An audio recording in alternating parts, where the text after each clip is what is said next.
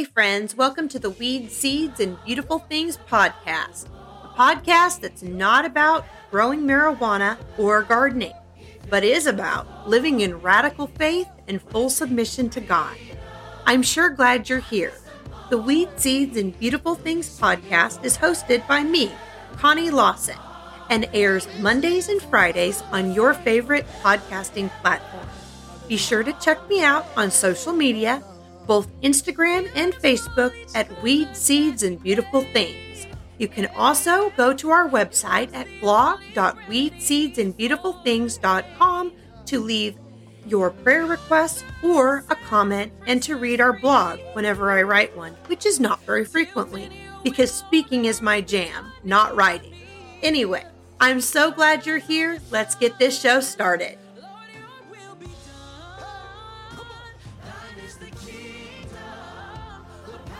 Hey friends, welcome to the Weed, Seeds, and Beautiful Things podcast. I'm your host, Connie, and I'm so glad you're here.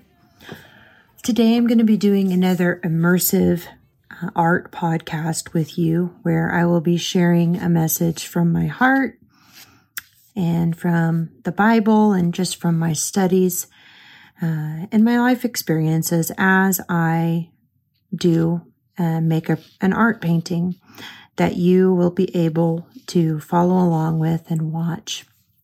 And then later, I will make another video that will show you how to make the painting that I did today. I was wondering, have any of you ever had a toothache before? For those of you who have, you know that a toothache is a very miserable predicament.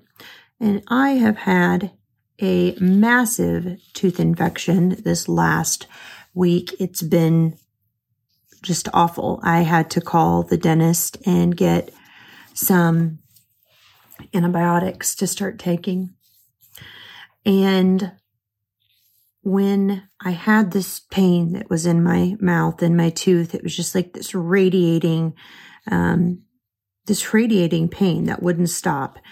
And it made me realize that it doesn't take much for me to get preoccupied with my pain, preoccupied with the difficulty around me. And being preoccupied just simply means having this undue awareness of the difficulty around you. So it makes it hard to focus and hard to distract yourself because this pain is just constantly there. And so it's really, really easy to think about it all the time, to have it be taking up all of the space in your mind and to have you feel negative and maybe self-pitying and maybe full of doubt and fear and all the things. So, this being preoccupied with pain has kind of been just on my mind here recently because I have been preoccupied with a toothache, and it showed me that life has a way of preoccupying us, of taking our focus off of the hope we have in Jesus, the truth of His Word, the character of who God is, and putting it on the negative, putting it on the pain. And I know that there is a place for pain and difficulty in our lives. I know that. I believe that with every part of my being, that we need to have our feelings and address them and work through them, that there's a place for all of that. But I also know that if we spend all of our time addressing our feelings and all of our time focusing on the things that are hard and not the best and frustrating, that it can really add to our struggle. And life is already hard. It's not like life is easy and, it doesn't take much energy to trust in Jesus. So I wanted to share with you a few scriptures that, as I have been realizing this in my own life and trying to do different, these scriptures have been very helpful to me. The first one is Isaiah 49, and I'm going to be reading verses 24 and 25, and it says, "Can the prey be taken from the mighty, or of the captives can a tyrant rest?" I'm going to be reading Isaiah 49, verses 24 and 25. "Can the prey be taken from the mighty, or the captives of a tyrant be rescued? For thus says the Lord, even the captives of the mighty shall be taken, and the prey of the tyrant be rescued. For I will contend with those who contend with you. I will save your children." That verse just reminded me that we do have problems, and we do have times where we feel opposed and things are difficult. But we have an assurance from God that He is in control of everything. The way that verse talks about the prey being taken from the mighty, or the captive being released from the tyrant. The mighty and the tyrant represent impossibly strong situations where normally the average common man would not be able to escape them, would not be able to come up with a solution or be rescued. But God is saying that no matter what situation you are facing, no matter what circumstance you are in, I am the God of the circumstance. And if you are my child, then you have assurance that I am working, and that anything that happens to you is not only being allowed through my hand, but then you have the assurance that if it is happening, that I am working on your behalf to bring about good. And that does mean that He contends with those that contend against us. That doesn't always mean that we see judgment executed or we get retribution, but it means that God Himself is always working behind the scenes to bring about His best for us, His children. The next scripture I want to read you is Isaiah 50, and I'm going to be reading verses 7 through 10. "But the Lord God helps me. Therefore I have not been disgraced. Therefore I have set my face like a flint, and I know that I shall not be put to shame. He who vindicates me is near. Who will contend with me? Let us stand up together. Who is my adversary? Let him come near to me. Behold, the Lord God helps me. Who will declare me guilty? Behold, all of them will wear out like a garment, and the moth will eat them up. Who among you fears the Lord and obeys the voice of His servant? Let him who walks in darkness and has no light trust in the name of the Lord and rely on his God." These verses are important because they not only reiterate everything I just said about God being the God of circumstances, and no, He's not the author of confusion, but His thoughts and His ways are higher than our thoughts and our ways. And so we can be assured that just because a situation seems confusing to us and we don't have the answers as to why or what to do, that God does. These verses show us that we can declare to ourselves and to our situations and to our adversaries that if God is for us, no man and no situation can effectively and victoriously stand against us. This verse is saying that the Lord God helps me, helps you personally, intimately involved with every detail of our lives, and that we know and we can have assurance that we won't be put to shame. This isn't saying that humiliating situations and circumstances don't happen, but it's saying that they don't have the last word, that God does, and that when God is working, we have the assurance that we are going to be victorious. Victorious doesn't always mean that the situation works out the way we want it to, but victorious means that we are always brought closer to Jesus Christ through the situation and the circumstance of adversity and suffering. Another thing that this verse says is, who is my adversary? Let him come near to me. This writer of this verse is showing that he doesn't have any fear regarding the difficult situation, that even though it's impossible seeming and it's very hard and it's very agonizing and humanly speaking, it's probably an impossible situation, but this writer is showing that his trust is in the Lord, his God, to the point that he is declaring, who is my adversary? Come up next to me. Because he knows who is standing there with him. And it's the Lord of heaven's armies.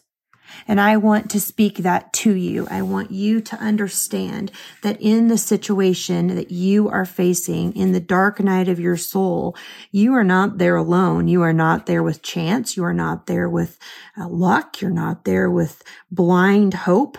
You are there with the Lord God, the God of heaven's armies, and he will help you. You can be assured of that. So what does all of this mean? Well, it doesn't mean that our situation necessarily instantaneously changes, but it does mean that even in the middle of suffering, we can have hope. And that's not a blind, passive statement that just is a blanket. Everyone says, have hope in suffering. The thing is that it's true. It's really, really, really true. The times of suffering, the times of adversity are open doors. They're doors that have the ability to lead us to Jesus Christ. And in those times, he is not only the God of the storm, but he's the God that sees you. And he's God that wants to work in your life. And suffering, through suffering, using suffering is often the very best tool that God can employ. Because when we are in seasons of comfort and blessing, we don't need Jesus. Yes, humanly speaking, we do need him, but we don't go to Jesus like we do when we have a crisis. Times of crisis are defining times. They're times that test us, and in that testing, we have the opportunity for incredible growth. And God will never allow something to take place in your life that shouldn't take place. So if he has allowed it to happen, then you can rest knowing that your purpose in this suffering is to allow him to do the work that he needs to do to bring you into the shape and the form that you were meant to be, that he purposed you to be from before time began, when he determined that your life would be established. Sorrow is a gift. Suffering has a purpose. Pain makes way for growth. And with God, we are never shamed or brought to hopelessness or despair through our sorrow. This last verse I want to read you is one that I have held so closely to me.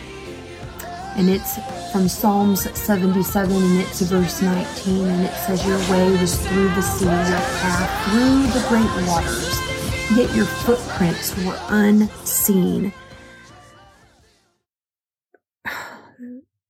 God's pathway is through the storms of this life. He doesn't need to go around them because he's the God of them. He doesn't need to take us out of them because the wind and the waves know his name and they obey. As does every demon, as does every king, as does every boss, friend, person, saved or unsaved, bows at the authority of Jesus Christ. Whether they know it or not, none of us are able to thwart the plans of God. And yet, even though he makes a path through the great waters, his footprints remain unseen. And what this reminds me of is that his ways and his thoughts are higher than ours. So he's always up to something that we can't trace the origin of. We don't understand the completeness and the complete power and authority and magnificence of our God. But just because we don't understand it doesn't mean that we can't cling to it. Clinging to the fact that Jesus is all powerful and over everything can bring us hope and comfort. And hope is believing that he will do what he says he will do. And what he says he will do is all of the promises that are in his word, within the treasures of Scripture, that he will not leave us or forsake us, that he holds our tears in a bottle, that he will someday make all things right, that everything is subject to him, that he has compassion on us, that he has good plans for us, that he knows his thoughts and his plans for us, plans to give us a future and a hope, and that all things work together through Christ for those that love him and are called according to his purpose. These are the promises of God. These are the things that we can have hope in and believe. That's what this picture is. It's a simple picture of a tiny little seedling under a majority of dark, dead earth. And really, it's blooming in a very stormy season, and there's not a lot of things growing around it, but that isn't affecting the growth of this seed. That in this darkness, in this all-encompassing season of darkness, this tiring, taking everything from you season of darkness, this seed's roots are growing deep, deep, deep into the very heart of God. And it is changing, and it is cultivating something so powerful that even though the conditions, humanly speaking, are no good, because of the effectual work of the Holy Spirit, this plant is able to burst forth and not just grow, but thrive and survive and become what it was intended to be. And I picture this plant as me, and I picture this plant as you. This is what can happen in your seasons of darkness. Hope can grow, and hope does its best growing in our seasons of darkness. I hope that you will like and share this podcast. And if you are watching the video version on YouTube, I hope you will subscribe to our channel and that you will share it with your family and friends. And if you're listening to the audio version, I hope you'll do the same. Subscribe to the Weed, Seeds, and Beautiful Things podcast. Like and comment on this podcast. I greatly appreciate it. It helps me to continue to show up in Google searches when my podcast gets likes and shares. So I really appreciate that. Also, I would love to pray for you, and I would love to come and speak at your next women's, youth, prison, nonprofit event. I am open to accepting different forms of speaking engagements. You can reach me at refinedbyfire84@gmail.com. Be sure to follow me on Facebook and Instagram at Weed, Seeds, and Beautiful Things. And I will see you next Friday and Monday for the YouTube video posting. Take care, guys.